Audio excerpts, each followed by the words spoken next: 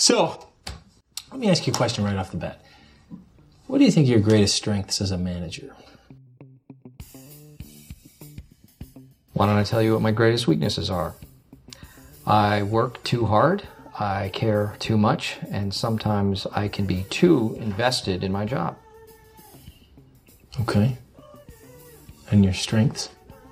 Well, my weaknesses are actually strengths. Oh. Yes. Very good. There you go. Very good. My greatest strength, at least what I thought was my greatest strength, was bringing you these awesome free interviews. My greatest weakness is convincing you why you should become a Patreon member. So it's becoming pretty obvious that this podcast is not having an impact, or the impact my team and I hoped. We only need 8 more of you to help reach our very, very realistic goal of 50 Patreons. And if we don't reach it by the end of July, then I have a special, yet sad announcement to make on episode 138.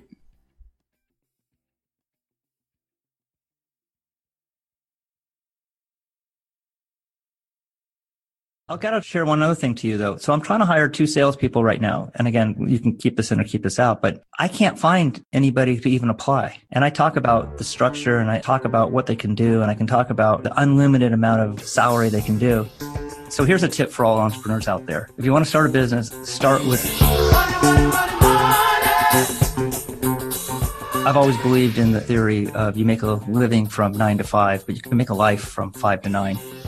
And I think it was New Year's Eve. She was telling me about how we're not going to be able to make it. And I said, you're probably right. And so I'm probably going to have to let you go. Gosh. Did she start crying there? She was very upset, needless to say, at me, and because I didn't take her advice, and we would never be in this situation if you would have done all the things and not reinvested all this money. And was she right? The truth is, probably. Yes, I know. Yeah, she was. She's got a good reason. If you would have just listened to me. If you just would have listened to me, we wouldn't be in this point. My name is Jim Kalb. So I'm 57 years old in El Cajon, California, which is just a suburb of San Diego. I actually live in San Diego and work out here in El Cajon. I've been an entrepreneur now for about 30 years, and it's been a great road. I've really appreciated it for what it gives me, and it's great. OptiFuse is one of 3 companies that I've started. They're all under the umbrella of Triad Components Group, and OptiFuse is probably the most successful out of the 3, but we can get into that a little bit later when we kind of go through the chronology of how I started which companies and such. Although Vortex Technologies, which is the first company I started. So you started back that in about 93, but can you give us a little bit more about what OptiFuse is? I don't know if they're all similar or related, but at least give us a general idea of what your company does and how you make money. Sure. OptiFuse is a manufacturer of overcurrent protection devices that includes fuses and circuit breakers. Now, it's not the most exciting thing in the world. We don't make Teslas or something like that, SpaceX or something really cool. We make kind of like making springs or, nuts and bolts or something like Pencils. that. Yeah, exactly. It's not an exciting thing, but it's very lucrative. The market is described as best as a duopoly. Think of Eveready and Duracell in batteries. And now name me the third guy. I didn't even know there's one other than Duracell. Well, Eveready, and that's the Energizer and such. Okay, Energizer. I know Energizer. Okay, so those are the 2, and then you got to name the third guy, and we're the third guy. Okay, nice. In our industry, there's these 2 massively large companies, and so we operate in their shadows and feed off some of their crumbs. But it's been a great, exciting road, and we're changing the way they do business because they're looking over their shoulder at us all the time. Those are your actual 2 competitors, or were you just giving an example with batteries? Oh, no, those are 2 examples. The 2 competitors, first one is called Bussmann, Bus Fuses. Sometimes you see them in the little yellow packages in Walmart and such. And the second one is Little Fuses, which is a public company that's based out of Chicago. Bussmann's based out of St. Louis and is a division of Eaton Corporation. Eaton Corporation is about $26 billion and Little Fuse is about $2 billion.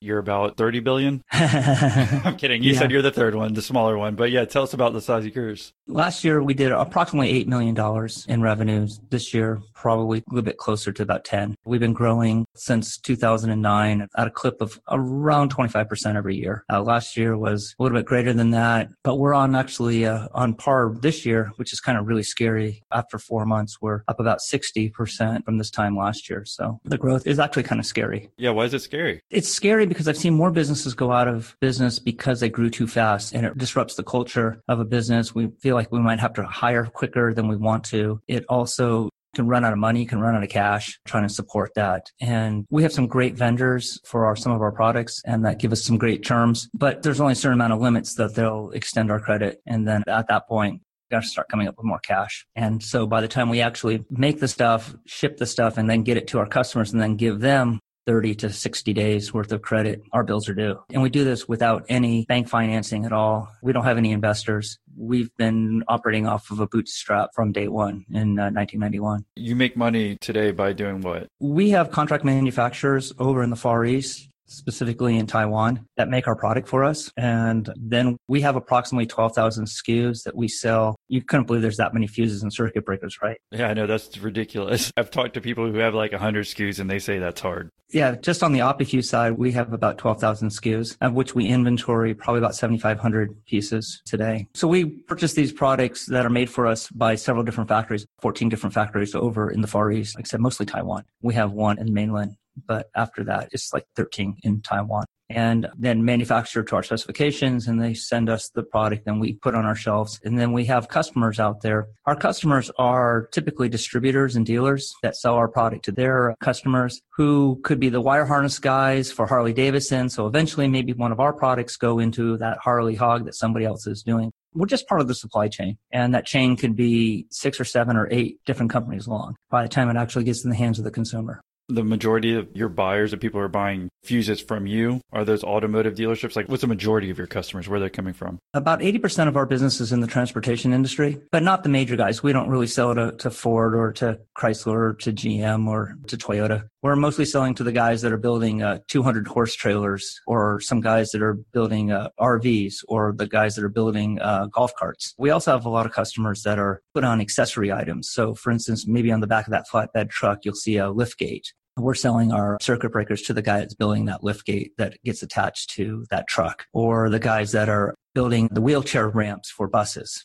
or something to that effect. They're still really what we call low voltage, so they run from a battery, like on a vehicle, not something you plug into the wall. About 20 to 25% of our business comes from things you do plug in the wall, and that's the electronics business. But the majority of what we do is going into the transportation industry. So a lot of our parts are found in all kinds of different things. It could be the guy who built the Zambonis. We have another guy who makes floor scrubbers with some sort of a battery power. So they're in there at night. The janitors use these floor scrubbers and power wheelchairs. We've had some products go into these power wheelchairs. There's a really good chance that somebody has one of our products in one of their products, but you would never know because it's inside their little black box. It sounds like, yeah, more of your stuff's more like specialized automotive or specialized kind of things versus, like you said, an ordinary car, if you will. And you said you bootstrap this thing. Are you 100% owner? No, actually, I'm 80% owner. It's a kind of a family-owned business, or it's kind of degenerated into a family-owned business. I had some investors at one time, friends and family, that helped to start the OptiFuse side. By the way, although Vortex started in 1991, the actual OptiFuse side didn't start the year 2000. So it was 9 years already we were in business before we actually even started the OptiFuse side of our business. Yeah, because I don't want to confuse everyone on like the different businesses if they're very similar. I guess we can talk about it if it's easy to talk about the differences in them. Because I know you said there's one basic company and then you kind of have 3 smaller companies, if you will, underneath it. That's right? There's one umbrella company. We only have one corporation. And that corporation has basically 3 arms, and OptiFuse is being one of them. But again, that's $8 million of our $9 million. I think that if we just stick to that, that's probably going to be easiest for everyone listening to understand it. Why don't we go ahead and reel it back to how you got started with this thing? I would never think about starting something like this. Like, how do you even get involved in starting OptiFuse? Or even if you want to take it back further than that, then that's fine. Sure, let's take it back a little bit further than that. The story comes back a little bit further than just, hey, I want to start a business someday. Ultimately, what happened was I came out of San Diego State University with an electrical engineering background and went to work for a company here in San Diego that was involved with the UPSs, the battery backup systems for computers. And I was involved with their international sales department. And so they sent me all over the world as a 23-year-old. So I went to go probably to about 80 different countries around the world. And mind you, this was in the mid-'80s. Right, yeah. It's expensive to fly there, and yeah, did you enjoy that? I enjoyed it for about 2 years. Yeah, it seems like it'd be some fun for maybe even 6 months to a year. They get tired. Yeah. And because I would be gone for a month at a time, they would send me over because it was expensive to get over there. So I would go to Africa and I'd go to the Middle East. I was in East Europe before the wall came down, which really great experience. Most people when they graduate college, they go backpacking in Europe, and I got to stay at the Hilton. It was kind of cool about all that kind of stuff. But that's kind of where I also got a chance to meet people overseas and some of the things that they had going on over there, especially in the Far East with the manufacturing base that was just kind of exploding over there. I left that job and I went to go work for one of those two big guys that we were talking about. I went to go work for Bus Fuses in 1987 and spent a couple of years with them. Big corporate world and a lot of corporate environment, and I didn't really get along very well. I was a really bad employee, truth be told. I was a really, really bad employee and walked around like a diva all the time because I was pretty successful in sales. And they had 100 other salespeople, literally 100 other salespeople. And I was number one or number two every year I was with them as far as growth goes. And I didn't feel like they were really compensating me well. So one day I was visiting one of my customers, and this was Sony Corporation. They make television sets here in San Diego or in Tijuana, right across the border here. And the gentleman there said, "Hey, why are you even here to see me? You get 100% of my business. Why are you wasting my time? If you really want to help me out, you can help me find this switch." And so I was able to use some of the contacts I had from the previous job. And so I was able to reach out to them in the Far East and find Sony a switch. And I ended up selling Sony these, which I didn't feel, or I justified that really wasn't taking away from what I was doing at Bus Fuses. So here's a tip for all entrepreneurs out there. If you want to start a business, start with already a customer in your back pocket, and also start by having another job potentially and maybe moonlighting. I've always believed in the theory of you make a living from 9 to 5, but you can make a life from 5 to 9. And really taking the extra time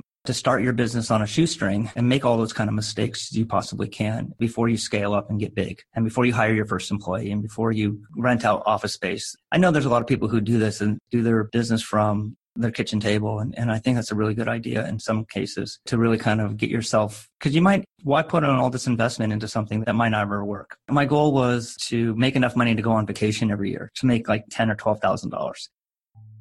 The stress of running a new business guided founder Yuna Kim to her next idea, a mindfulness app called Simple Habit. The Simple Habit app offers quick audio meditation so that busy people like you can squeeze a little tranquility into their day. We're talking about short meditations that can be consumed in less than 5 minutes. The Simple Habit app offers hundreds of meditations for free. It's a practical app that offers all those meditations with help on the specific problems of your life, like getting nervous before a big meeting at work or the stress of producing an awesome podcast episode like this one.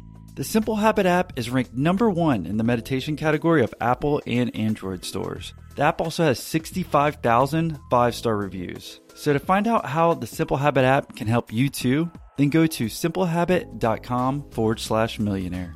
Again, the app is free for you to use, but if you want the premium features, which unlocks thousands of additional meditations, then use our link, simplehabit.com/millionaire. The first 50 listeners to sign up using this link will get a 30% discount on the premium version. So one last time, for that special offer, use our link, simplehabit.com/millionaire.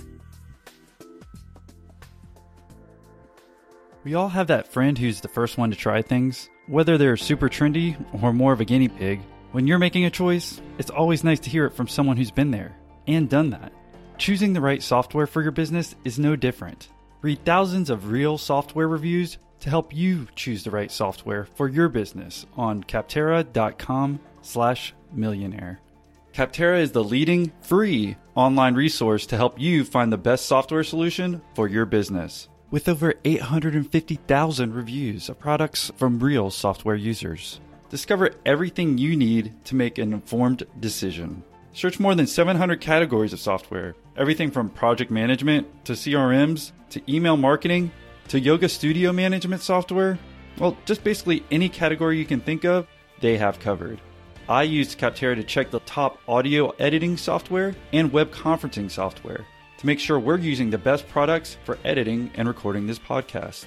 So no matter what kind of software your business needs, Capterra makes it easy to discover the right solution fast. Join the millions of people who use Capterra each month to find the right tools for their business. Visit Capterra.com/millionaire for free today to find the tools to make an informed software decision for your business. Capterra.com/millionaire. Capterra, that's CAPTERRA.com/millionaire. Capterra, software selection simplified. From your side business that you're talking about, from finding these switches for Sony? Yeah, exactly. And the first year, we ended up doing about $60,000 in business on these switches. And then pretty soon the switches turned into another guy who wanted power cords, some other guys who wanted another type of switch. And so after year number 2, while I'm still working, we're doing about $250,000 in business. I had a partner at the time, knew nothing about the business, but he knew a little bit about business, and he had a real estate office. And so I was able to take a couple cubicles in his real estate office eventually and hire someone to answer some phones for us. That's how it kind of all got started. So it was strictly bootstrapped from there. And what year was it? This was in 91. This is still like when you're finding these switches, even for Sony or whatever, can you go on the internet to find these? Are you calling these people, asking them how to get them? Like, that's the only thing that's confusing to me. There was no internet. Right. Yeah, I think so. I mean, not one that you could easily search, right? So this was me calling contacts I knew actually in the Far East from my previous employment. Remember, I had gone and visited a lot of those distributors and manufacturers over in the Far East trying to sell that other product to. So when I called over there and said, hey, can you help me get me in touch with a switch company? Well, most of the communications, because of the time difference, were done either by phone or by fax. So I could fax them over a drawing of what I'm looking for, and then they can come back to me with, with some samples. What's a fax? I'm kidding. Exactly.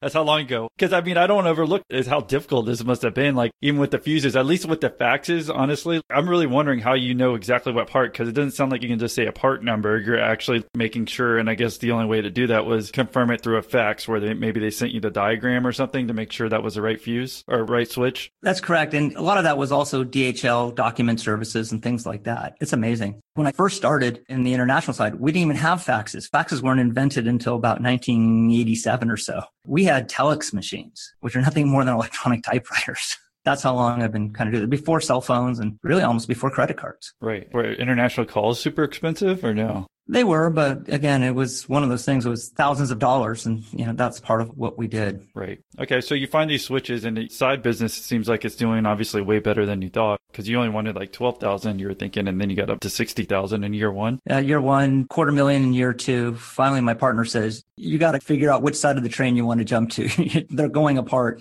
Jump to one train or the other." And so I ended up saying, "All right." I cut my salary about 50% and jumped to my own company. So in 93, I left corporate world, and it's kind of been, that's the ride ever since. So you mean your corporate world, you're making twice as much money? How much were you making, and then what was your pay cut to? At the time, I was making about $65,000 a year, and then I cut my pay to $30,000. But what I had at the corporate world too, I had health benefits, and I had a car allowance, and I had all those other things as well. You could travel everywhere. For that case, once I was in the fuse company, I wasn't really traveling. It was a localized. I was talking about the company before. You could travel on their budget. Oh, yeah, of course. Right. Exactly. Yeah, you're losing all those quote unquote benefits. I mean, gotten old traveling everywhere, but at least you got to do it and stay in the Hilton, like you're saying, versus now you're going to take a pay cut because you're starting your own company and you want to keep as much money as you can in the business. Is that the idea? That's correct. The other big thing I found out was I didn't know squat about accounting. I was an engineer and a salesperson. It was amazing. So we hired after a couple of years, our books were in disarray. I didn't understand the idea of between balance sheet items and P&L stuff. I said, hey, we're making money. Where's all this cash? I had no idea about what cash flow was. It didn't occur to me at all. And I couldn't figure it out. So I hired an accountant who then proceeded to rip me off by about $30,000. Jeez. Dang. I mean, you wouldn't expect that from an accountant. Yeah, no, it was amazing. And he had an interesting way to do it too. So I'll give you guys a tip that any future entrepreneurs want to do. First thing for cash control is make sure all the statements come to you unopened. If you still get statements through the mail, if you get them electronically, then you can look at them anytime. And then second of all, one person signs paychecks. So what he would do is he would come to me at the end of the month and I would sign a paycheck, and then he would create another paycheck for him and then give it to my partner on the first of the month and then say, I need to get paid for this as well. So we found out we were double paying him every month because he would just create two paychecks for himself and have two people sign it. And that's basically year two of the company, because year one, you were still working. Year three. Year three. Okay. So you hire this accountant. And what year is it? 94. Okay. So 94, you and your partner doing this. And that's just kind of unbelievable. I imagine you'd have to get in trouble being an accountant doing that, right? As it turns out, the way we found him, turns out he was doing a lot worse things than stealing money from us. He had wire fraud. He was ordering computers online from some computer vendor, laptops, and then having them delivered to an empty warehouse. And while this truck was at this empty warehouse, he had a Confederate go in there and basically take the laptops out of the back of the truck and stealing these laptops out. And they came back and the laptops were gone. Did he go to jail or anything? I don't know. The FBI was after him in 94. So that's how you don't want to run a business, everyone who's listening right now too, right? So now we know. That's correct. He was a bad dude. And sounds like it. That sounds like your biggest hurdle of starting off, because it sounded like year 1, year 2, things went well. Then year 3, you want to get your books in order, and then the CPA or accountant starts screwing you. What really happened was in year 3, our business grew from $250,000 to $600,000. And then year 4 to basically to 1.1 million and then 1.8 million. And it just continued to grow. By the end of the decade, 99, we were about $4 million company. We were just rolling in the money and things were really good. It kind of almost reminds me of what's going on now for the last 10 years, from 2009 up to 19. Let's face it, the economy has just been booming for most people. And then remember, they also had I don't know if you remember this year, I think you might be too young, but the Y2K scare. I still remember where I was. I was in the back of a truck and my dad was driving. I'm like waiting for all the lights to go off and everything. Exactly. I don't think anything happened though. Nothing did happen, but a lot of people had upgraded a lot of their phone systems and their computer systems. And so business for us was just great until it didn't happen. And then people had bought for all their needs. And so there was this great depression in electronics in 2000, 2001, 2002. Wow. I haven't heard that. The Great Depression. I could see that easily though. It makes sense, right? And then of course, then you had the dot-coms blow up as well. Okay. Right around that same time. And so they weren't buying servers and they weren't buying switch routers.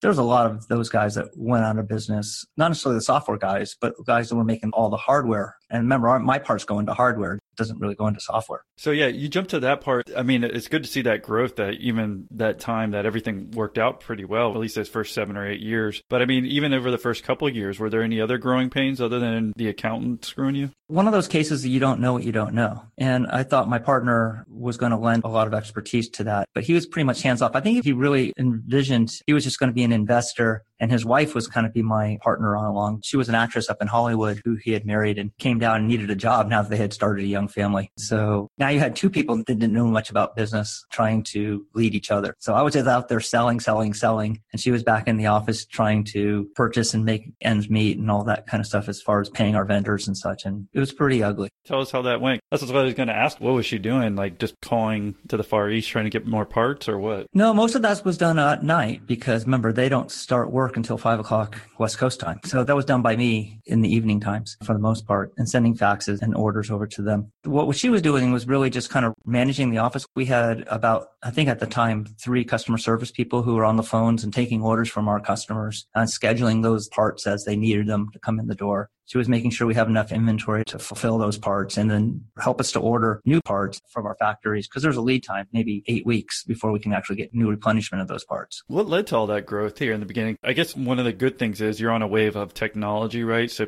you're riding that wave, but it seems like there had to be some other things leading to all this growth. There actually was. I alluded to a little bit before that. Remember, San Diego has this great proximity to Mexico. During the 1990s, that's when the whole growth of the maquiladora industry, the whole idea about the twin plants. So a lot of these American companies started by going down to Mexico, places with people like Mattel and Panasonic and Sony and Sanyo. They decided to manufacture there in order to basically take finished goods and bring them back into the United States. And so as they were growing, so were we, and growing really fast as they were putting new plants in there and they just needed parts and we were right there to help them out. We had Spanish speaking people who would help them to communicate better. And we knew a lot of people from that industry. As they continued to move around, they would introduce us to the new company that they were at. So it was a lot of networking, and that's what helped us to do it. Plus, we had a pretty good sales staff. Sales, like I said, drives everything, in my opinion. It was a lot of training these salespeople to go out there and bring in new sales. And it was all about sales. It really wasn't about profitability, which is another hard lesson we learned. I like that you keep emphasizing the sales, and it sounds like we're about to jump into maybe talking about profitability as well. Yeah, I think I cut off too about the partner. So what happened? What dissolved that partnership with the woman and the other guy? Well, here's the interesting thing. After a couple of years, I realized he wasn't really doing much and she was really trying to raise a family. So I wanted to go and buy them out. He and I funded this whole company with $1,000 each just to pay the lawyers so they can actually organize the company. Exactly. The truth be told, I hired the accountant, so he didn't take any blame for that one. So ultimately, they had a situation where him and his wife were having some hard times, and he owned 50% of the company and I owned 50% of the company. And then his wife basically, in order to, who was going to be soon to be his ex-wife, decided she was going to sell me her shares. And he saw the writing on the wall, so he just sold me the rest of the shares as well. At least that worked out, made it amicable, right? Yeah, exactly. Then all of a sudden I had 100% of the business, and this really worked out well. And so I had 100% of the business, and it was making money. And by the way, I had raised my salary probably a couple of times by the mid 90s. So I'm back to where I was before. So I wasn't trying to live on a necessarily shoestring budget because, like I said, we were doing $3 or $4 million a year, at least get myself to where I was before. Yeah. So did you have any family or relationships at this time? Yeah, I was married, and I was married with 2 children at the time, and trying to balance the idea of starting this fledgling company with trying to, have 2 young children at home. My wife, who's now my former wife, was a full-time mom. So that was great to be able to do that. And I think our kids were really appreciative of her being home all the time as well. She never worked in the business at all. Well, it sounds like life was going pretty well then after you got also your 100% partner, like you own the whole company, sales keep going up. You own this business. Doesn't it seem like everything's going well, at least a few years into it? Everything was just cranking. About 2000. So in 2000, things were going so well. And we were selling tons of fuses, by the way, because once I left that Bussmann Fuses, they said, hey, would you start selling our fuses through your distribution company? And because where all the bones are buried. And so about 50% of our business was sales from my former company. You mind if I stop you there? Because I think it's important that people realize too, by not burning a bridge or something from leaving the old company, I mean, that works out perfectly, right? Well, yes and no. I had people who loved me there and I had people who hated me there. And the reason I say this is because that segues into the next story. Okay, cool. Through the 1990s, because I was really successful at Bussmann and really grew sales quite a bit. And so I had a lot of friends there who saw, it was kind of hard charging and saw that as something good. But I also called out a lot of people who were just living or not really performing at all. And I used to call those guys out all the time. And I did. I was a really bad employee. And so I would call out my peers and talk about how they're not working hard enough and so on and so forth. By the 1990s, a lot of the A players had left that company, like myself, by the end of that. And they were replaced by those B and C players that were coming up through the ranks who I thought were worthless. And so by the time 2000 came around, those same guys that I used to call out were now in charge of the castle. In 1998, I was their distributor of the year. And then by 2000, I had another meeting with one of their sales managers and who said, basically, we're cutting you off. You can't buy from us anymore. We're reorganizing everything, the sales force, and you can no longer sell our products. And they just basically stole about $2 million worth of revenue off my table. That part hurts. And now I see why you're saying that yes and no with the old company. Exactly. So yeah, I burned a lot of bridges, but at the same time, I kept a lot of real strong relationships going. In fact, people I still talk to today.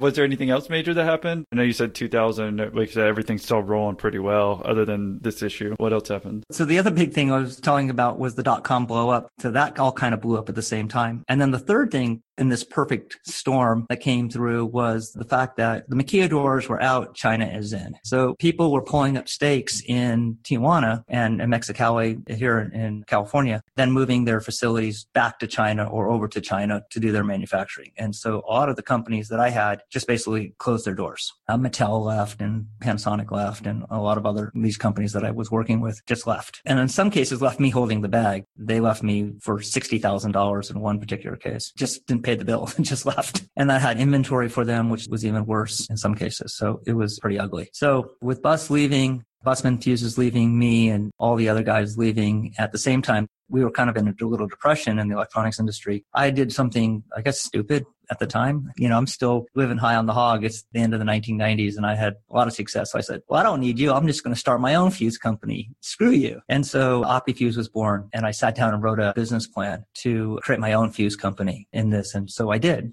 And I wanted to get it funded. So I went out and I wrote a business plan and I went to all the VCs around town and the angels and such. And people just laughed at me. They said, yeah, you could probably be pretty successful and such. But remember, we're funding .coms at this time in 2000. We want a $1 million time return on our money. We give you $1,000. We want to get $1 million back or $10 million back or something. And I said, well, this is not going to be a grand slam like that. This is going to be a single to left, where scores are run. It's going to be something where it's going to be very profitable, a lot of margin in this business. You should think about joining me. And they just, like I said, wouldn't give me the time of day. So I went the friends and family route and there was about 20 or so people that gave me I raised about $250,000 in order to start this fuse company. Probably about a year into it when I realized I probably needed about $3 million to start this business. And so effectively, I was bankrupt after about a year in the business. And ultimately what I ended up doing was merging the distribution company and the fuse company together and trying to find a way to do this. Also, since I had been relatively profitable, banks wanted to lend me a lot of money. And so I went and borrowed about $500,000 to keep the doors open, thinking that, hey, it's just a short amount of time till we come back. Vortex will be going great. And OptiFuse is just getting off the ground. It'll only be like 2 years till that's a multi-million-dollar business. And so I didn't have any problem borrowing the money. And as it turns out, the business did not come back for most of the 2000s. So before you were, quote unquote, a distribution company, right? And it was called Vortex Technologies. That's what you're saying. And then when you're talking about this OptiFuse, at the time you're buying fuses from your old company, which was called Bussmann Fuses. But because they said they can't do that anymore, you're like, okay, I'll start my own side business called OptiFuse, make my own fuses, and then sell it underneath Vortex Technologies. Is that the idea? Exactly. As well as to other distributors across the United States. Right, yeah. Like Vortex. Yeah, expanding what you were doing. Instead of just being the distribution guy, you're also going to have your own products that you can sell through your own distribution company and through other ones. Correct. Okay. And that was the idea. I want to create my own brand and compete with Bussmann and Littelfuse out there and say, they only have two choices right now. They only have those two guys in this duopoly. So they're going to just come beating down my door because they don't like those guys.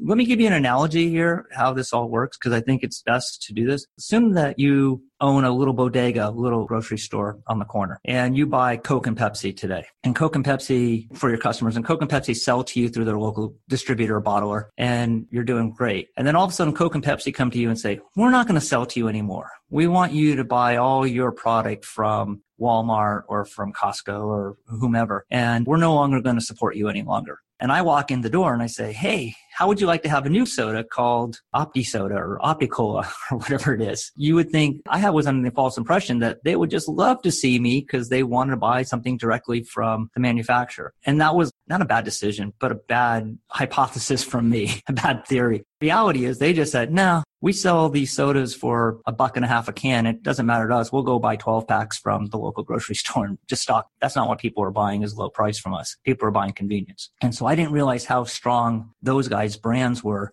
when I first started OptiFuse. And so it took us 10 years to break through a $1 million barrier through OptiFuse. I would have thought the same thing as you, and I think it's a good analogy because can you even go back to it? Because I still don't know if I totally understand why, if you're Opti Soda versus Coke and Pepsi, like why they still wanted you in there. I mean, can you explain that a little bit more? When you go into your local bodega as a customer, do you want to buy Coke and Pepsi or do you want to buy Opti-Cola? You don't know Opti-Cola, so you're not going to buy it. You're going to buy Coke or Pepsi. It's not a price play for the bodegas. They need to have that in the store for their customers. And so remember, I'm selling to distributors. And so the distributors have their customers that they have. When a customer calls up, I'll use a couple of real life examples. Let's say Harley Davidson calls up a company called Bisco, which is one of our distributors. So they call up Bisco and say, I want to buy a Bussmann part. And Bisco says, hey, I got this other part on the shelf for you. How would you like to have this one instead? I can save you a couple of pennies on this thing as well and save you some money. And it's already here. And they said, nah, I'll just buy what I'm looking for. Right. So they said, we're not interested in trying anybody else out. And we're really too busy. We have no time for you whatsoever to even approve the new product. Just give us what we're looking for. So I way underestimated the power of their brand going into this thing. Yeah, I think a lot of people might make that mistake. But then it also makes sense from the Harley Davidson perspective. If we're talking about a fuse and your one fuse is the one thing that screws up the motorcycle, right? Right. Then I can understand, no, it's not worth the little bit in savings if we know that these other fuses work because it's tested, right? Exactly. And that's the exact same situation. And frankly, they were overworked and didn't have enough time and really didn't have any incentive really to look for another brand and to go there. They say, hey, I already got 2 products that work. Why do I need a third? And so it was a really hard sell for the distributor to make to their customers that they should try this. The distributors loved us, and I'll get into that, why they like us better. In fact, actually, let's segue into that right now. Okay. One of the things we had to do when we started our new brand, OptiFuse, was differentiate ourselves from Bussmann and Littelfuse. So what could we possibly do? Here's the guys that had a 100-year head start on us. So what is it we could do? So we came up with really 8 differentiating ways to help the distributors out. Remember, I was still a distributor. I still owned Vortex. I knew what the pain points were for a distributor. So I could go to them and say, hey, look, I know where your pain points are at. Let me see if I can help with getting over some of those pain points. So for instance, we had no minimum orders. Our distributor wanted to buy 4 parts from us. We'll sell them 4 parts. Whereas our competition says, well, they come in bags of 100. You got to buy 100. So we had no minimum orders. We had no minimum stocking requirements. So if someone wanted to become a distributor of Bussmann or Littelfuse, they had to put in $25,000 worth of inventory, whether or not it's sold or not. And then one of the biggest things that we offered to our distributor base was the fact that we took no customers direct. So a big customer, let's just say Harley Davidson, might not want to buy from a distributor and have to pay a little bit more from one of the local distributors. They might want to buy directly from Bussmann or Littelfuse. And they would do that. For a large enough customer and a large enough order, they would just go bypass the distributor altogether and just start selling to the end user. And so this poor distributor would do all the work. They would do all the specification work. They would get their stuff approved and then get cut out of the deal once that really kind of went into production. And that distributor thought they had a big sale pending after doing all this work. And one of those Bussmann or Littelfuse will just go around them and then just take that business. And so part of our pledge was to the distributor saying, we don't take any direct sales. And we still don't do it today. We have no direct business whatsoever with any customer. We walked away from business that could have been profitable to us, but we work strictly through distributors because they trust us that way. Well, because you were a distributor too, so you know how it feels. And that makes a lot of sense. I think now people can start understanding like, okay, there's a lot of different industries that I've talked to, and I could relate to this even specifically as far as someone going around you getting the job done versus they have to go through you. And then also you're saying with Optifuse, you're kind of protecting them. I mean, when you were doing between Optifuse and Vortex Technologies, obviously as a distributor, you kind of understood their pain. Did you ever think of just like stopping Optifuse at this point? I mean, because it took this long amount, I guess you said 10 years to get to $1 million in sales, and ever think about just going back to just the distribution? Because it almost seems like too much of a headache versus all the success as a distributor early on. I mean, that's a great question. And the answer is it didn't really matter. I think we were taking down Vortex along with the Optifuse. The ship was going to go down with both companies unless we got ourselves together and really got our act together. Well, especially because I guess you ended up getting a loan and kind of bringing the companies together. So they either had to both float together or both go down together? That's correct. Okay. And in fact, we actually were bankrupt twice almost. The first time we had a very fortunate thing happen. So in 2004, my brother and I, we ended up executing. We had moved our business into a building and we wouldn't go into the building without them giving us a purchase option to buy the building. So ultimately what happened was we had a year time frame window to actually execute and actually buy the building. And by the end of that year, it was already appreciated by about 25%, that building. So we executed, we borrowed a lot more money. We executed the option and we actually bought the building. 2 years later, it was worth 100 times more than we had purchased it for. And so we had purchased it for like $1.2 million and ended up selling it 2 years later from the actual execution of the purchase for about $2.4 million. And so we had a nice $1.2 million windfall. Half of that belonged to my brother and half of it belonged to me. And so I took that money that I had gotten and just rolled it right back into the business. It's obvious. Yeah. You don't care about all this extra money you make. You always keep throwing it back in here like fire, right? Pretty much.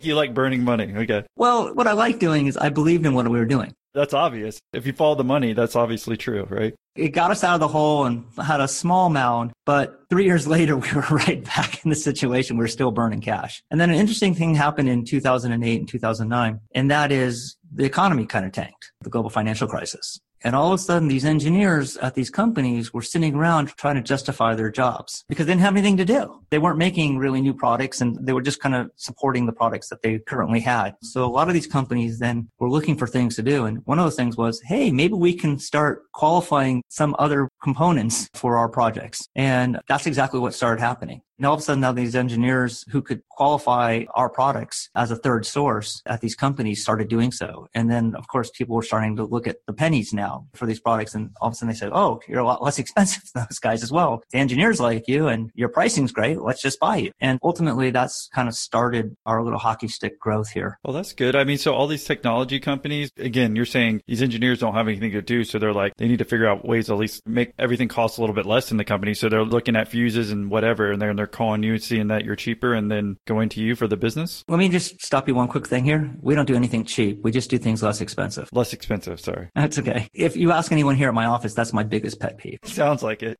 I can tell. It's absolutely my biggest pet peeve. We don't do anything cheap. Right. We just things that are less expensive. Okay. So yes, that's ultimately what happened. And more of these companies started giving us a specification. And so we started selling more and more product to these companies. And then because we could have started getting ourselves out of debt, and some of those loans we took out in 2000, 2001 were also then satisfied through the SBA about 2010, 2011. And now all of a sudden I didn't have that albatross around my neck trying to debt service those loans. They were gone as well. And then another really interesting thing happened around that same time. I took a class from somebody here, just like a local chamber of commerce type of a class that was talking about creating blogs and newsletters. And I ended up liking that idea. And so I started sending out first of all, it was a daily newsletter, and then it turned out to be a weekly newsletter. But it really started connecting with people. And the truth be told, the blog had nothing to do with fuses or circuit breakers. It was all about life and just really interesting things about technology. And it just started connecting with people to a point where I would go out and visit with customers, and they would say, "Oh, you're the guy who writes that blog. I send it to everybody I know."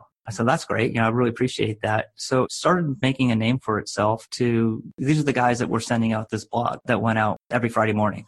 I had some customers, some distributors say, "Yeah, we actually bring lunch in on Friday and we discuss your blog around our conference table at lunchtime." Well, how many people was this going out to? About 4,000. And it was just a 1,000-word essay, basically, about something. A business or life or both? It was about things like, what's the difference between love and trust, and why is trust so much more important than love? Now, this is a guy who sells fuses, talking about love and trust. Yeah. Talking about why sales is really the oldest profession in the world. And it's not prostitution, it's sales. And it was when Eve sold Adam on Eve taking a bite of that apple. And why Girl Scouts make great salespeople and selling their cookies. And what's the difference between painting and sculpting? One of them, you keep adding more and more things, and sculpting, you take things away and what you're left with. And that maybe led into a discussion about 3D printing, or something about money exchange that led into something about Bitcoin, or something else, or electric vehicles, or something else I thought was just really kind of cool and interesting. And people like that. Or how much does it really cost to have a meeting? When you start going around the room and determining how many people are there and what's their hourly rate. And did you really get that kind of ROI out of that meeting? Things like that. Well, is it good stuff? I mean, were you just in the shower thinking these things up? Like, how do you even come up with these type of things to send out every Friday? One, I'm an avid reader. I read a book every 3 weeks, and there's always great topics. And then I read other people's blogs as well. But a lot of times just sitting in the shower, or sometimes I go to a conference and I get all kinds of stuff. And I had a notebook. I had a physical notebook at one time. Then I just went to my iPhone and just, on the notes pad, and just had blog ideas. And it was just usually a sentence or two that I built the whole blog around that one idea. So interesting. I mean, even maybe not purposely, but this seemed like it actually helped you grow your name, at least for some of these people, and expanding your company, right? I talked to zero about fuses. And I would think that they really appreciated that too. This wasn't a sales letter. This was really just more of a branding thing that I thought was really kind of cool. And it really took off, but it really kind of took a toll on me, because I did start after about 500 of these things. I just couldn't come up with any more ideas on it, but it really, really helped put us on the map to be able to go out there and differentiate ourselves in front of the eyes of our customers. Yeah. Well, I bet even so you don't do it anymore right now, right? No, I'm kind of on a 2-year sabbatical. Well, I mean, honestly, dude, I just think you could have 500 of your best ones and keep recycling them. Go back to the very first one and send them out again, where it's no more work to you. Because it's stuff that is obviously could still relate now. Just like a lot of these podcast interviews, like even 10 years from now, maybe the same technologies won't be the same, but the same type of things can apply, right? The things that we're talking about. I mean, what do you think about that? What I'm actually thinking about doing is probably crafting a book that talks a lot about my philosophical views on business, and then intersperse them with some of these blogs. And then after that, I'll probably go right back onto the blog, because I've continued to write down ideas about new ideas that I find, and I keep adding them to my notepad. I mean, if you think about it, I mean, like you said, you remember a good amount of these stories and stuff, but even though they're 5 years old or whatever, I just think you could put them on a loop. 500 in a row, I don't think you'll even have the same subscribers. If you kept it on a loop, I think if it got that much traction and just interest, I think you could have someone easily just go out and put automatic emails to do it every Friday to do that. Yeah, I can do that. Absolutely. And I think I might. Because it's good stuff that you brought up, because I haven't even thought about some of the stuff that even the things you're saying. And I'm like, oh, that's actually pretty interesting, Yeah. And it's something like I saw the movie, I was on a plane and I saw the movie Bull Durham the other day. And here the protagonist, Crash Davis, is talking the difference between hitting 300 and hitting 250. And it's that one extra hit a week that allows you to then, either be an all-star or be an average Joe.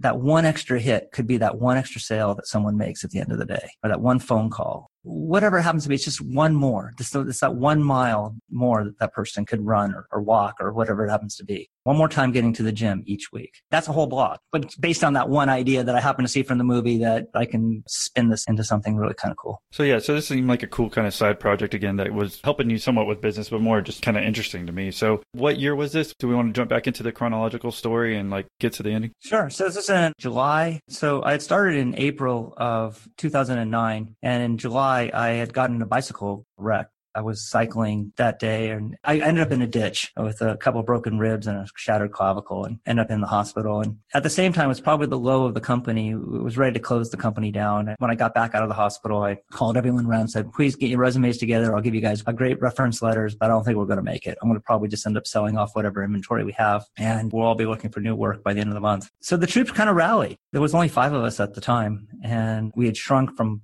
20 down to 5. And they said, hey, we know where we're at. If we were to just cut our salaries 30% and we were able to reduce our rent and do a few other things like this, we think we can get through. We can get our nut down to a point where we can save $10,000 a month. And that's all we need. Our landlord, who was also in the global financial crisis and there was lots and lots of places for rent, he agreed to cutting our rent in half. And everyone took a little salary decrease and we ended up staying in business through 2009 and made money in 2010 and 11, 12, 13, and every year since. But that was definitely the low point.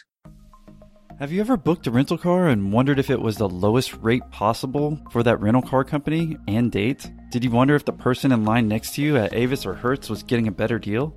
Rental car prices change constantly, and you want to make sure you're always getting the best deal. And the company that'll help you do that is Autoslash.com. The magic of Autoslash is that they apply every single coupon code available to you at your booking. They can even apply codes that you qualify for based on memberships like Costco, AAA, BJ's, and more. So by using Autoslash, you're getting the best rate right off the bat. And I can tell you that I used Autoslash for my car rental just recently in Baltimore. I saved $59 by booking through Autoslash.com instead of going directly through the Hertz Rent-A-Car website. And again, it was for the exact same booking. But wait, there's one more thing about Autoslash that's mind-blowing.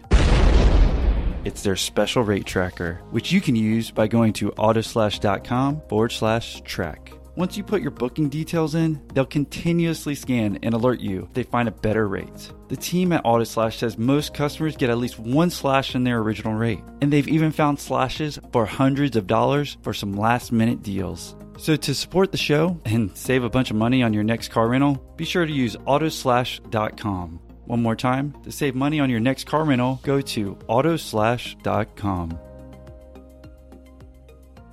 Yeah, so the main part of all this was really, you're just saying the global technology has gone down because the Great Recession, if you will, there's nothing else. Pretty much. Yeah, I mean, I could see that, how it could, honestly, technology-wise, no one upgrading stuff. Everyone stopped buying extra things that might need fuses, right? You don't have that extra income to go buy an extra trailer or something where your fuses might be in there. Correct. And they weren't designing new things per se. They were just trying to cost reduce what they currently had. Right, exactly. Because they weren't getting enough for it. So it's something a trailer might have cost somebody $2,000. Now they only want to pay $1,500. So how does a manufacturer take $500 of cost out of their trailer?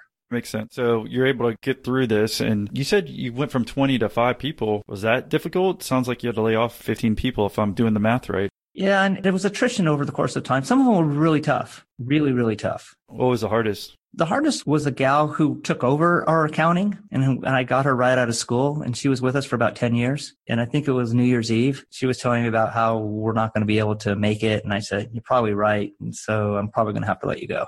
Gosh.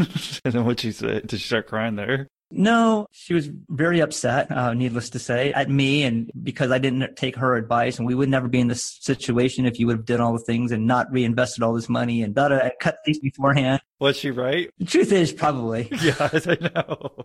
Yeah, she was. She's got a good reason. If you would have just listened to me. If you just would have listened to me, we wouldn't be in this point. But she was also commuting. She had moved away because of her future husband had a job somewhere else. So she was actually commuting about 2 hours a couple of times a week and then working telecommuting the rest of the time. And she was just miserable coming into the office and such. Additionally, we said, and she brought up a really good point. She was like, well, who else do you have doing the books? Do you have my replacement already? And I go like, no. And she was like, you don't know how to do it. Right. That's what I was thinking too. We actually came up with an amenable relationship there. So she actually was coming in on a weekend, which didn't have any traffic. like to come in and just do the bare basics of our books on Saturdays. And she was doing it. And then I don't think it was 2 weeks later, she actually had a better job, maybe 5 miles from her house. So she didn't have to commute at all anymore. And she was making more money there than she was making with us. And she was still coming in on Saturdays and doing that stuff for about 6 months. It was like the best thing in the world for her in retrospect. So I just wanted to say, I don't feel too guilty. It really kind of set her much better path.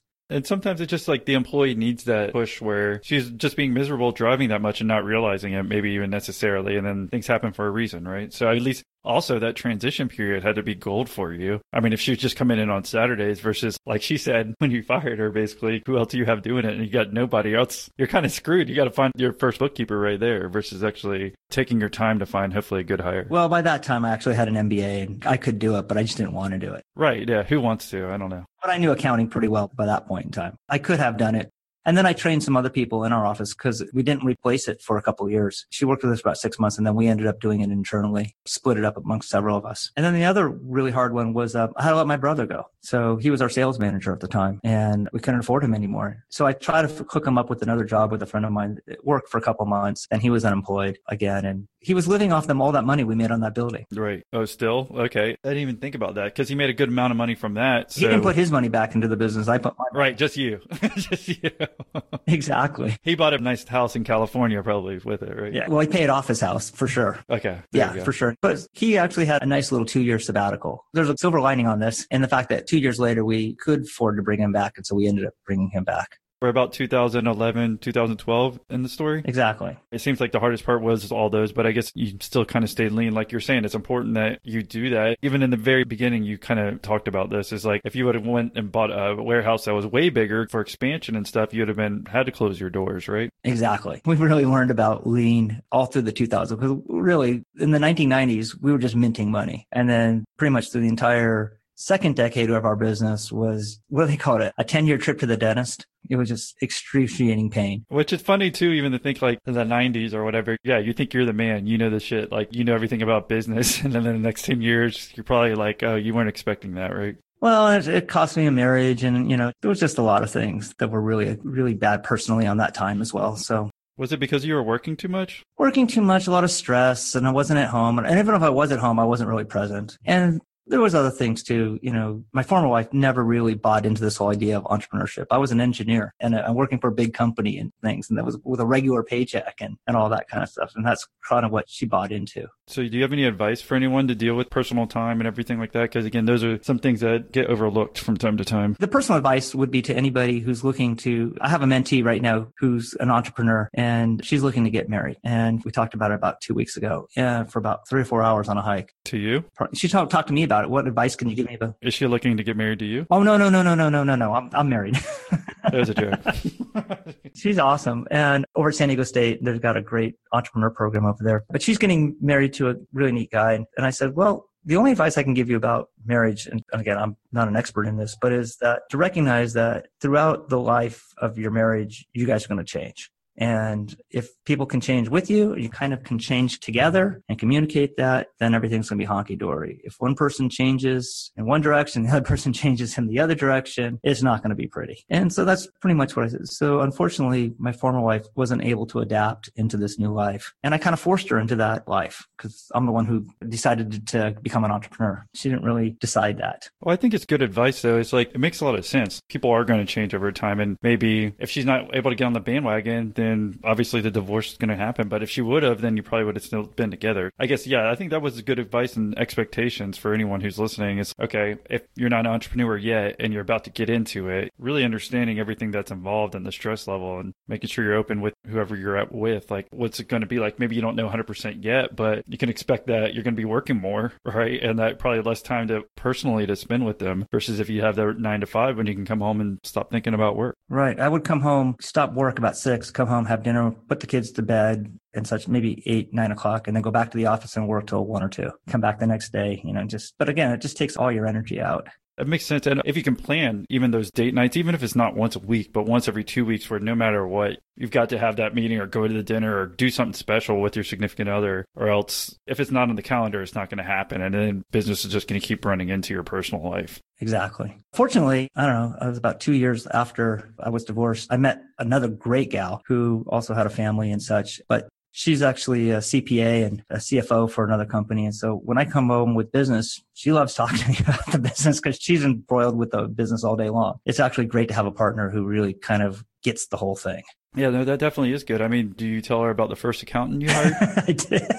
She knows about the one I had to fire. In fact, she was there when I had to fire her. As it turns out, the other thing I guess I have clear in my own mind when I was telling you the story, this happened in about 2005 when I let the other accountant go on New Year's. But I was already with my current wife at the time. So I was already married to a CPA. So I could always go back to her and get some help if I needed to. Yeah, it's good to have those backup plans. If we're scooting forward, where do you want to jump to as far as kind of ending your story and what else we can learn over the last 8 or 9 years of really good growth, it seems like? Let me just kind of jump forward a little bit further. So now we're in 2015 and I'm out there selling and my brother's out there selling, and we kind of divided the country up and supporting all these distributors and such. And we realized like we couldn't do this. And so we need to hire another salesperson to help us out here. And so we went to San Diego State on-campus interviews because I spent a lot of time over there and I knew the campus really well. I know a lot of the professors there and such. And so we went to on-campus interviews and we ended up with 3 really great candidates to hire. And then we developed a training program and such and couldn't decide on which one to hire out of this. And so we ultimately ended up hiring all 3 of them. And so we went from 2 people to 5 people overnight. And that's pretty much has been the difference and the difference maker. We're now up to 7 people.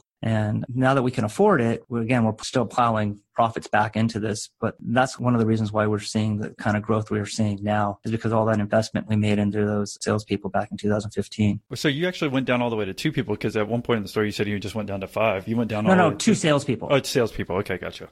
I'm sorry, because we had somebody in the warehouse and we had an operations person and such. So I'm sorry. It makes sense. I was just making sure we're clear on the numbers. Yeah. When we hired back my brother Jason, that took us to 6 people. And he and I were really just on a plane all the time, going out and visiting our distributors and their end customers and working with them and training them and giving them the kind of support that they need. But we were just really not growing it much. It wasn't enough time. We were really just too busy focused on what we currently had to really grow. And then that's kind of when we stepped back and said, look, we need some help here. And we worked out a strategy to be able to hire all 3 of those really great salespeople. And again, they've been the difference makers. Are they on commission? They are. One of the reasons why we hire students is because we pay a relatively low starting salary, $45,000 a year, and they get a commission of the gross profit. But here's the interesting thing. One gal who's our best salesperson, she started in, again, that 2015. She probably made $45,000, maybe as a little bit of commission the first year. But this year going forward, she'll probably make $350,000 with us. I was going to wonder about your commission structure because if anyone wanted to set them up with that, I think, yeah, that's smart to have a low base salary, as low as you can go. I actually even had lower when I was in a sales role. Okay. It was a different industry though. So that's what I'm wondering. Like, how do you set up if we wanted to hire a salesperson? What's a good rule of thumb or anything as far as keeping him motivated? Because it sounds like, yeah, you made some good hires and they saw the long-term perspective of what they could make in it. Maybe she didn't even think she could make this much, but how do you just set up the commission structure when you're hiring new salespeople? Well, the structure is the same for every single person. So the new people that we're trying to hire. Sorry, I'm about to cut off because at my old company, it was bullshit because the older guys got a higher commission structure. Even though I was younger, I would do more sales and I got paid less. And I'm like, why doesn't everyone have the exact same structure? But,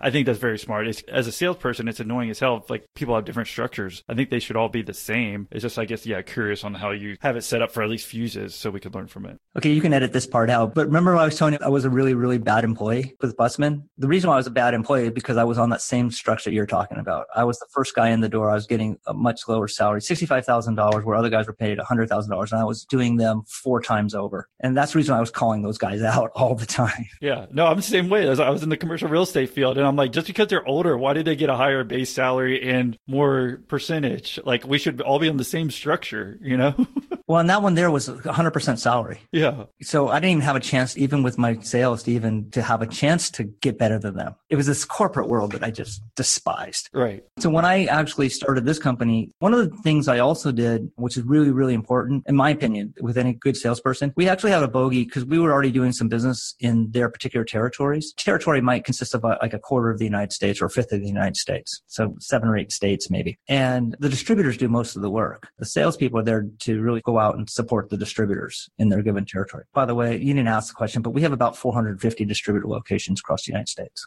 So they each have about 80 apiece, and they go out and visit those. So one of the things that what we do is we basically set up a bogey when they first joined us of what the sales territory was doing at that particular time. And we pay them on gross profit, not on sales. Just that way they're kind of tied to how much they sell, if they're making a profit on that product or not. So we pay them on gross profit. And what we end up doing was setting up these bogeys and saying that your bogey will never change from the day you walk in the door. So it's not like, oh, you did $1 million this year. You had $1 million bogey. You did $2 million. So next year, your new bogey is $2 million.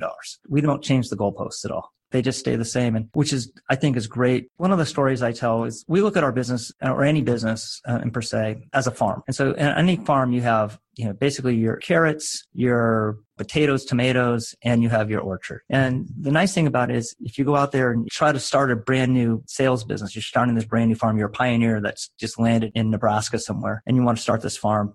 If you want to eat, you're going to have to plant some carrots because you put a seed in the ground, you comes out and you're eating something in 4 weeks. At the same time, maybe you're going to plant some tomato bushes and you put one seed in the ground, but you get 30 tomatoes on that plant by the end of the season. You can eat a couple of tomatoes every day for a month. And then you plant an apple tree and you comes out the first year and it's 12 inches off the ground. And there ain't no apples on that tree. The second year, you tend it and take care of it. It's now 4 feet high and you got a couple little cherry apples on there. And by the third, fourth, fifth, sixth year, now you got this full tree and you get 1 bushel, then you get 6 bushels, then you get 10 bushels of apples off of this. And so immediately when they first started going out, they were looking at just finding carrots. And we try to force them into basically planting apple trees and doing the stuff it takes in order to build these long-term relationships and really kind of growing their orchard. So it produces year after year after year after year. And that's kind of what they figured out. And the gal has done a little bit better than the other two originally. They're doing okay too, don't get me wrong, but she's got really wired and got it all figured out. So did they make more money than you?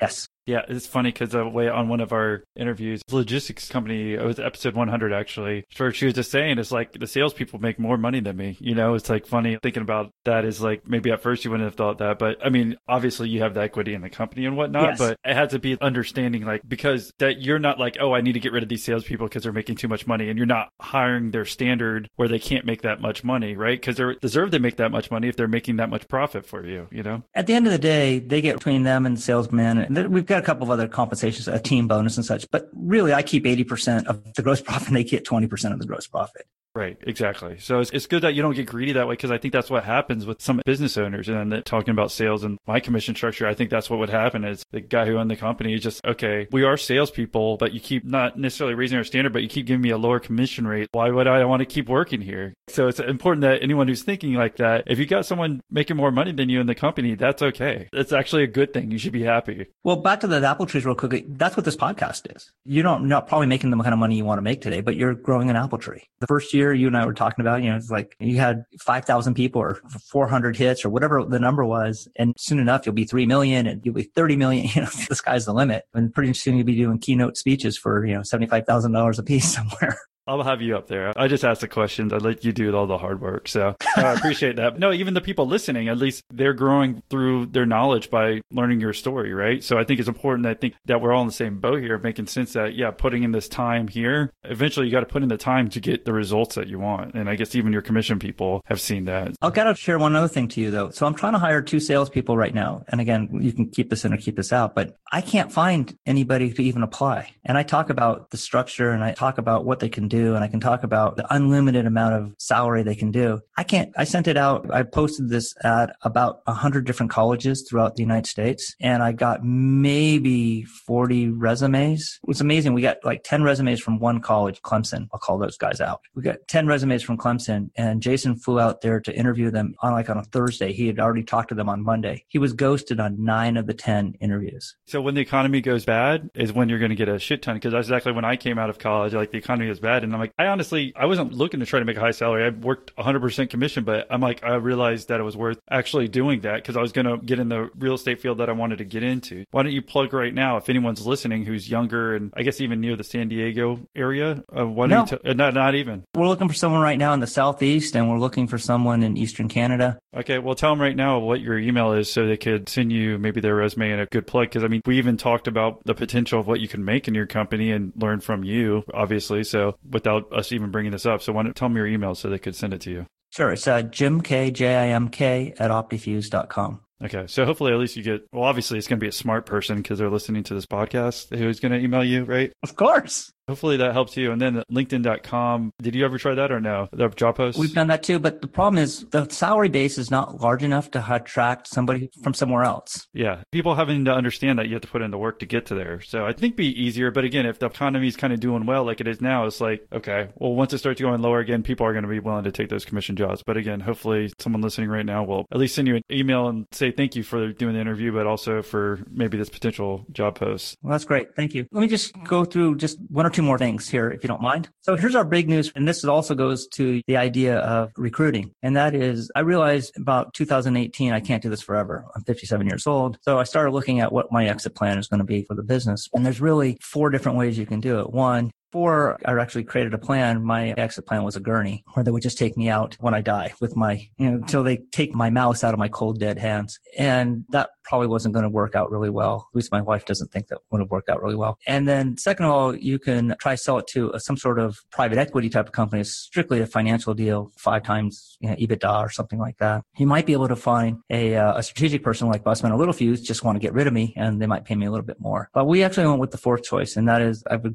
set it up. So now I'm selling it to the employees. And starting in 2019, we became an ESOP company. And so within about 10 to 15 years, the employees will own 100% of the company. And they don't put any money in, they just get it. Another incentive to email you about the job opportunity. And the way things are going right now, that one little benefit, if you're with us for 15 or 20 years, could be worth a couple $1 million to you, the way we're going right now. But that's been a really interesting thing because what's also forced us to do is really teach financial literacy to everyone in the company. And so we've all been operating open book management for a while. And then that's been a really good thing. So now everyone knows where we make money and how we make money and what cash flow is. And now we try to work in a lean environment all the time. And every time I want to hire somebody here, I get other people saying, look, we can do that work. We don't need to hire anybody.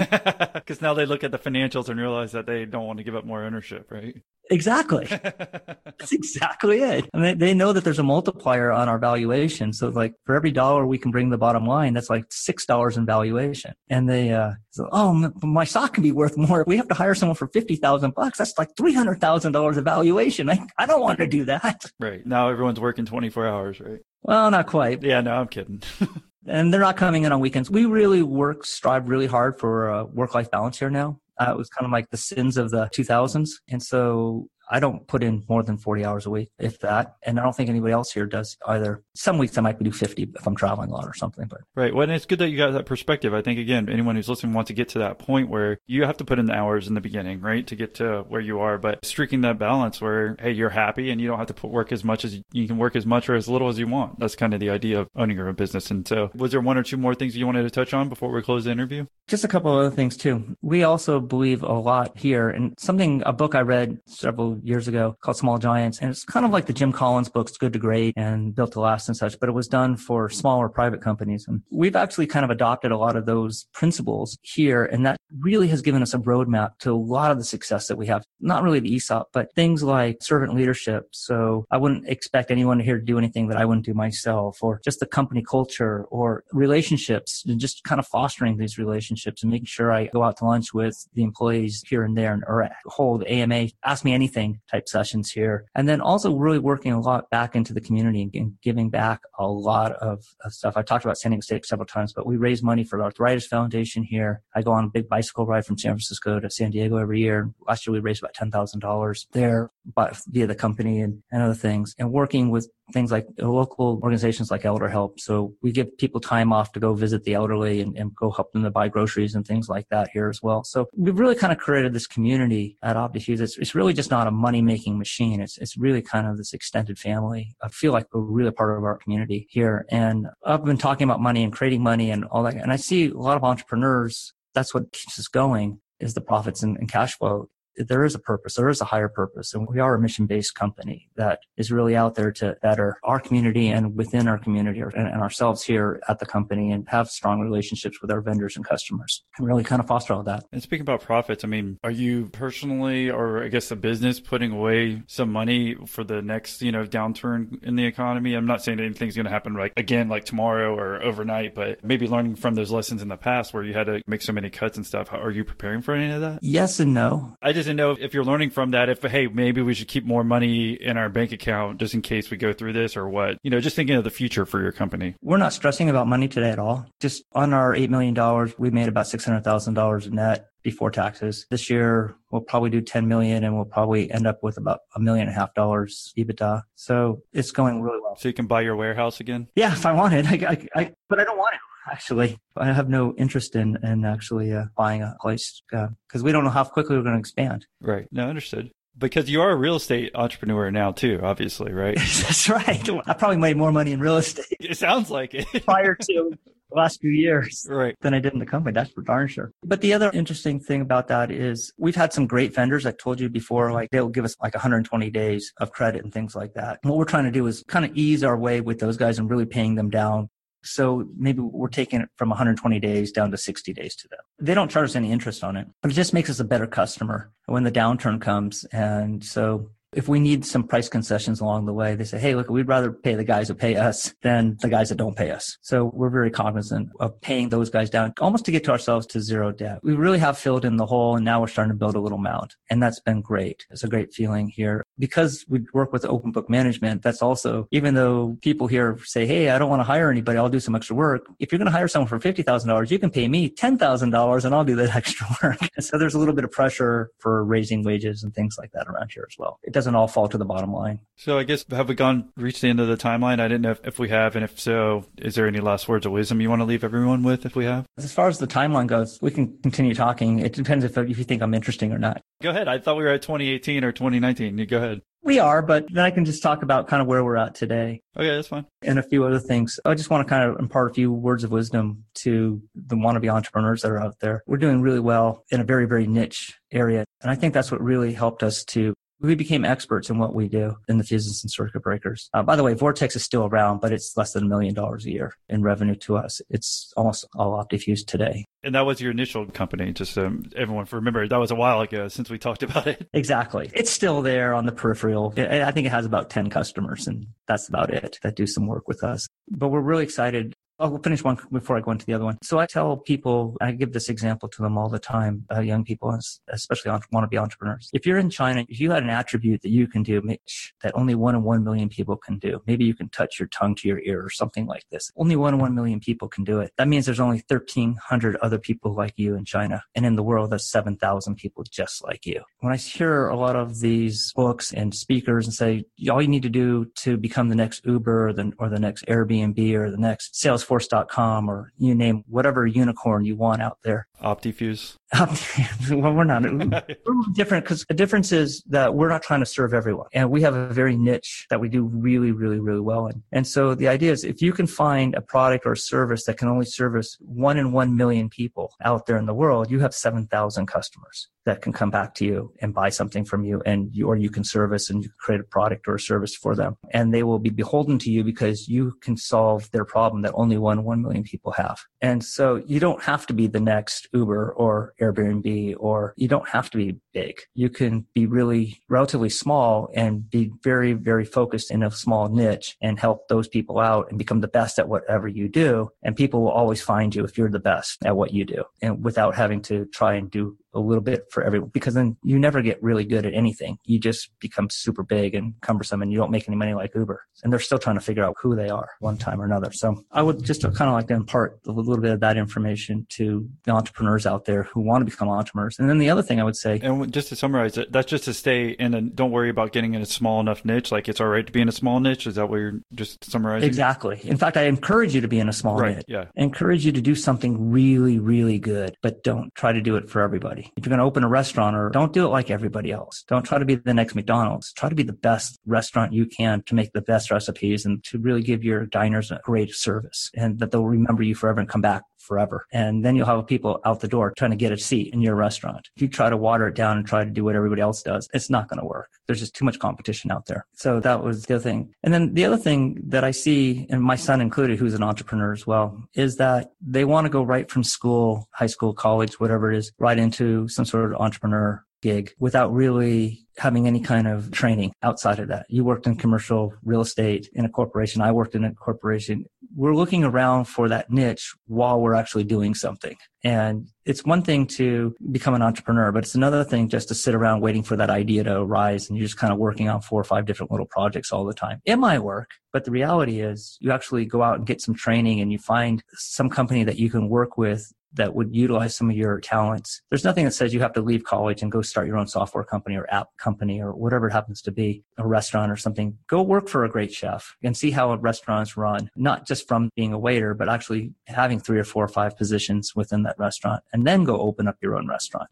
Figure out how you sell software and apps and how you interface with customers and how you find customers and how you deal with other people on your team before you go and try to open your own software development company. I think too many of the kids nowadays see this as their ticket because they see all these great IPOs and these unicorns on Wall Street. And the fact of the matter is those are the guys who won the lottery. But if you want to really go and do something, I encourage entrepreneurism like you can't believe, but to be prepared and actually go out there and learn something and learn the skills it's going to take and also be able to build your network. So some of the people that I met when I was working for those big companies were some of my biggest supporters when I started my own business. And I think that's important because obviously you were in a fuse company before you started OptiFuse, right? And being in that industry. And initially I worked for a bigger commercial real estate company before I started my own commercial real estate company. So I think our 2 stories right there, it does help. Even if it was a shitty job, you learn how to not to be a shitty boss, right? Or like the things that you didn't like about people and stuff. But coming out of college and starting your company right away, I guess, yeah, some can do it, but the majority, it's better to get at least some experience. Even if you have a bad boss, you can learn from a bad boss that, hey, I don't want to be like a bad boss. So Exactly. So anyway, those are just the 2 little things I would impart because a lot of entrepreneurs might be listening to this or wannabe entrepreneurs might be listening to this podcast. And those are the 2 pieces of advice I would have for anybody out there thinking about opening up or hanging their own shingle out there on the wall. Yeah. Thank you for sharing your story. I think we got a lot of stuff from it. And again, if someone wanted to say thank you for doing the interview or again, apply for the job, what's the best way for them to reach you via email? What is it again? Jim K, JIMK at optifuse.com. All right. Well, thank you again for coming on, Jim. We really appreciate it. Austin, thank you so much.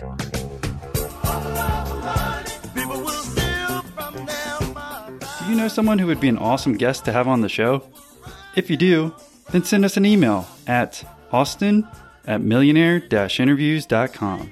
We're always looking for smart, beautiful entrepreneurs who are willing to share their story. In other news, if you want to leave us feedback about the show, give us a call or text us on our new hotline. Simply dial 1-305-985-3469. The best comments, questions, or feedback will be shared on a future episode, so don't be scared to get creative. Thank you for listening to this episode. It's been made available for free by our podcast sponsors and our Patreon members. So thank you to you both, especially our newest and oldest Patreon members for paying for this episode. So, would you be willing to pay for someone else to listen for free? If you are willing to help support us and get some awesome Patreon perks along the way, then go to austinsbigp.com. So again, if you're willing to pay it forward and allow someone else to listen to this episode for free, then go to austinsbigp.com.